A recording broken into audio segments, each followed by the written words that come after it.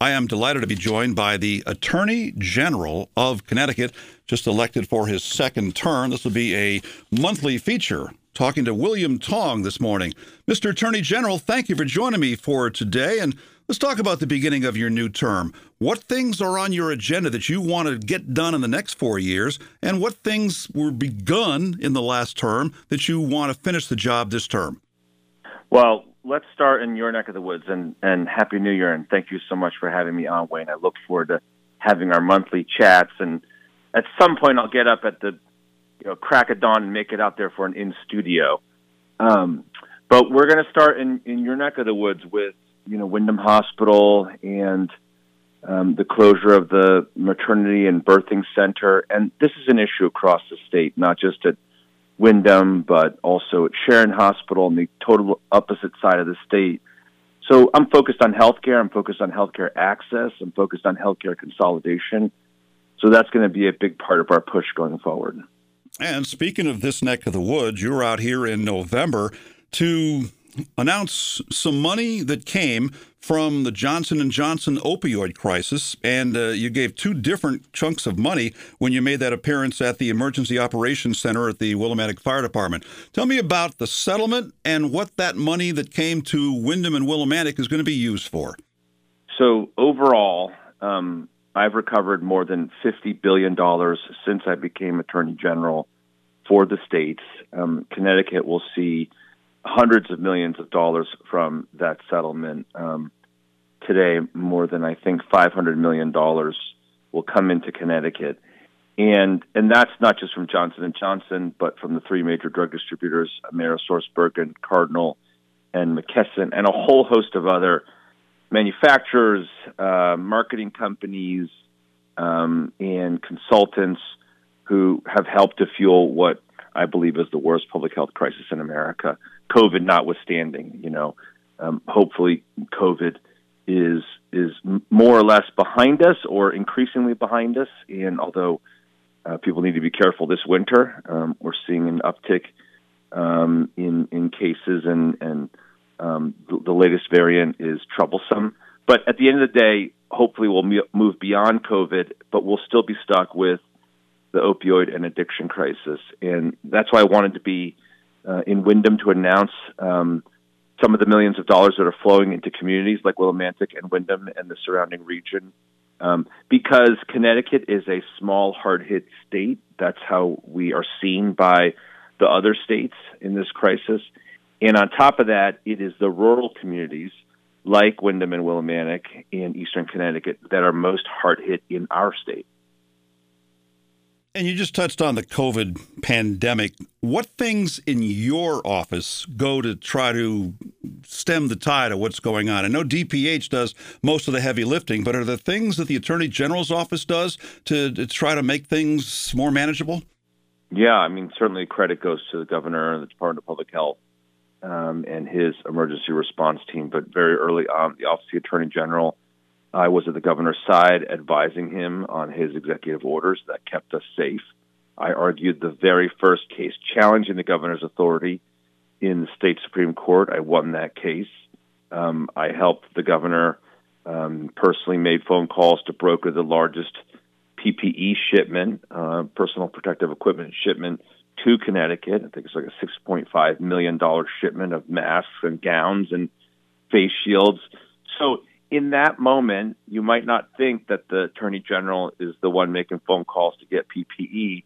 But remember, back in early 2020, all hell broke loose, and there's no rule book, there's no roadmap, and it's all hands on deck. So I just got on the phone and called my contacts, and he was calling his contacts, and we were doing everything we could to grab PPE.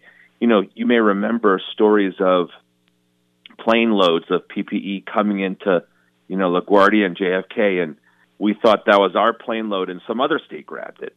And so it was just that chaotic. And as an attorney general, it was my job to help the governor fight those fights on a day-to-day basis. And I remember, speaking of the PPE, that we ended up going for whatever PPPs were available and actually competing with other states to get it.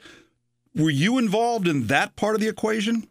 Yes, I was, and it was ugly and hard, and sometimes we won those battles, and sometimes we lost. But you're fighting against your neighbors and your friends, and it was New York and Massachusetts, and everyone was just trying to grab PPE and masks for their own citizens, and that's their job, and that's our job. You are a Connecticut native, grew up in the Hartford area, attended schools in West Hartford, graduated Phillips Academy in Andover, Brown University, and the University of Chicago Law School. I am curious, at what point, if your law background and being a lawyer, did being an attorney general for a state show up on your radar? Yeah, I'll be very honest. I never thought it would happen. Sure, if you asked me when I was in the legislature, what job would you love to have? Most lawyers who serve in the legislature, many lawyers in Connecticut would say the best job in state government is to be the state's attorney general. As I start my second term, I can tell you, I can't think of 5 lawyer jobs in the world that I would rather have than being your attorney general, being one of the 56, because we have states, territories, and the district, one of the 56 attorneys general in this country to fight Johnson & Johnson and the opioid crisis, to take on Facebook and Google and the social media companies, to take on Juul, to take on Eversource and United Illuminating. It is a huge honor to fight for Connecticut families every single day. But like most people, I thought that George Jepsen was going to run for re-election in late 2017. And he surprised everybody when he said that he was not going to run for re-election. I was, at the time, the sitting chairman of the Judiciary Committee in the legislature. I had more or less been trained for this job, and so I was ready to go when it opened. So what do they say? Life favors the prepared, I guess. So what's a typical day like for you? I mean, you're not always in court. No. We have an army of lawyers who will be in court, probably the next hour. And in the most important cases, in the most pivotal moments, like defending the governor's authority during a pandemic, I will take those cases myself. But, this morning I begin the long commute from Stamford to Hartford. I have a couple of meetings in the office. I'll be having lunch with the Consumer Counsel, Claire Coleman. Now, why is that important? Well, the Consumer Counsel advocates for ratepayers on our electricity bills, on our water bills, our gas bills, utility bills. So she is a dedicated advocate who is a state official who fights for us against rate hikes. And of course, we're seeing massive rate hikes. Massive increases in costs on electricity, a proposed increase on water. That's huge. And so I've got to sit with Claire, and we're going to talk strategy over lunch and figure out how we're going to protect Connecticut ratepayers. So I'll do that. Then I got to go back to the office. And, at the end of the day, it's not all, courtroom battles and high-profile cases. I run a state agency of more than 300 people. So I got a bunch of meetings this afternoon about my administrative priorities, hiring, HR. All those issues are really important to me too. So I got to run I essentially have to run a business. I have to run an office. Where do things stand with Eversource right now and the rate hikes? It's really that we haven't seen it show up in the bills yet because it's January and it's been warm. We haven't really seen the wicked cold except for a couple days around Christmas. But you had said recently that it was illegal for Eversource to pass on their added fuel costs for consumers, but the Utility Commission reported it has no authority under the deregulation law to challenge or stop their rate increase. So which one is it? So at the end of the day, we have this system where the Public Utilities Regulatory Authority approves or disapproves of rate hikes. And what's actually happening here, and I've explained this, with respect to Eversource and electricity, winter rates are always higher than summer rates. But this has been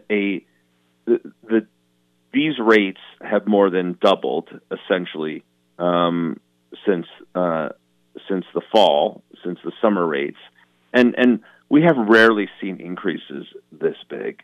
And it's due in part to the global price of natural gas, which is a lot of what we depend on for electricity, and that's driving a lot of the increase. And that's something, candidly, that we don't have a lot of control over, and neither does Eversource.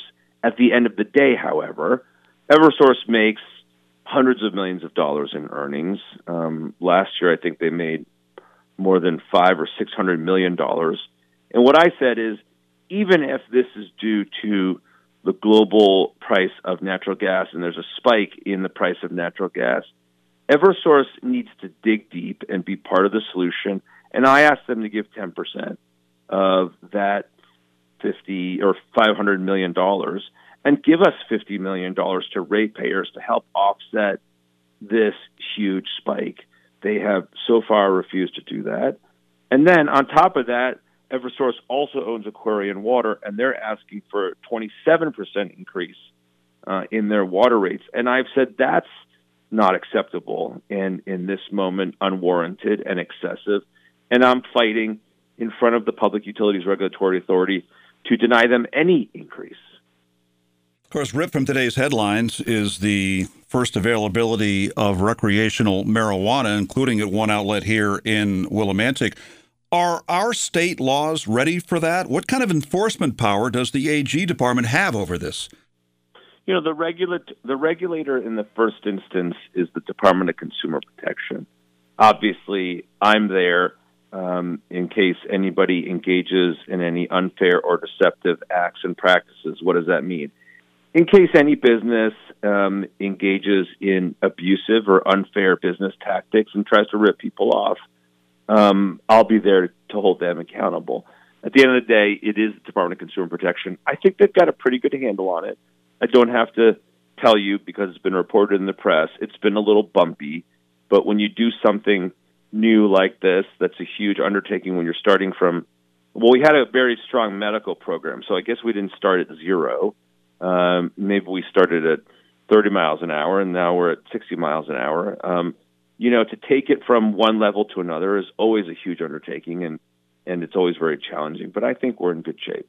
Another issue that affects a lot of consumers, I get them, probably you get them too, robocalls and just spam calls in general. You've been fighting for that. What's the latest on that front? So a couple of major developments over my 4 years as Attorney General. The first was I banded together with other state attorneys general to force telecommunications to agree to a number of commitments. Those commitments largely centered around helping us investigate robocallers and scammers and giving us raw information and material that we need from them and documents. The second thing that we get them to agree to is to use technology, to deploy technology to protect us. So at some point, maybe today, Wayne, you'll get a call on your phone that says potential spam, right? It'll read potential spam on your smartphone. And that's technology called Stir Shaken that we force the telecom companies to use. And that is one layer of protection that all of us have. On top of that, though, we've discovered that there are a number of bad actors like there are in the opioid and addiction industry and at various levels. And one of the worst are the so-called gateway providers. Now, what do? They do what it sounds like they do. They're the gateway for incoming robocall traffic, mostly from outside of this country. And they're not doing their jobs. They're not policing the traffic. They're not taking it down. In fact, we have evidence that they're enabling it and selling directly to people they know who are scammers and robocallers. So I have joined together with a fellow attorney general who's a Republican. We do this often. Democrats and Republicans come together. I'm a Democrat. And the Attorney General of Indiana and I are leading this effort against these so-called 20 worst of the worst gateway providers. And by the way, a little tongue-in-cheek note here, is one of the best parts of your job finding homes for neglected goats? You'd be surprised at how big a part of my job it is. There are many parts of my job that that don't often make the front page. You know that I represent state agencies, the Department of Corrections. That's tough work. The Department of Children and Families. That's oftentimes heart-wrenching and difficult work. But I represent the Department of Agriculture.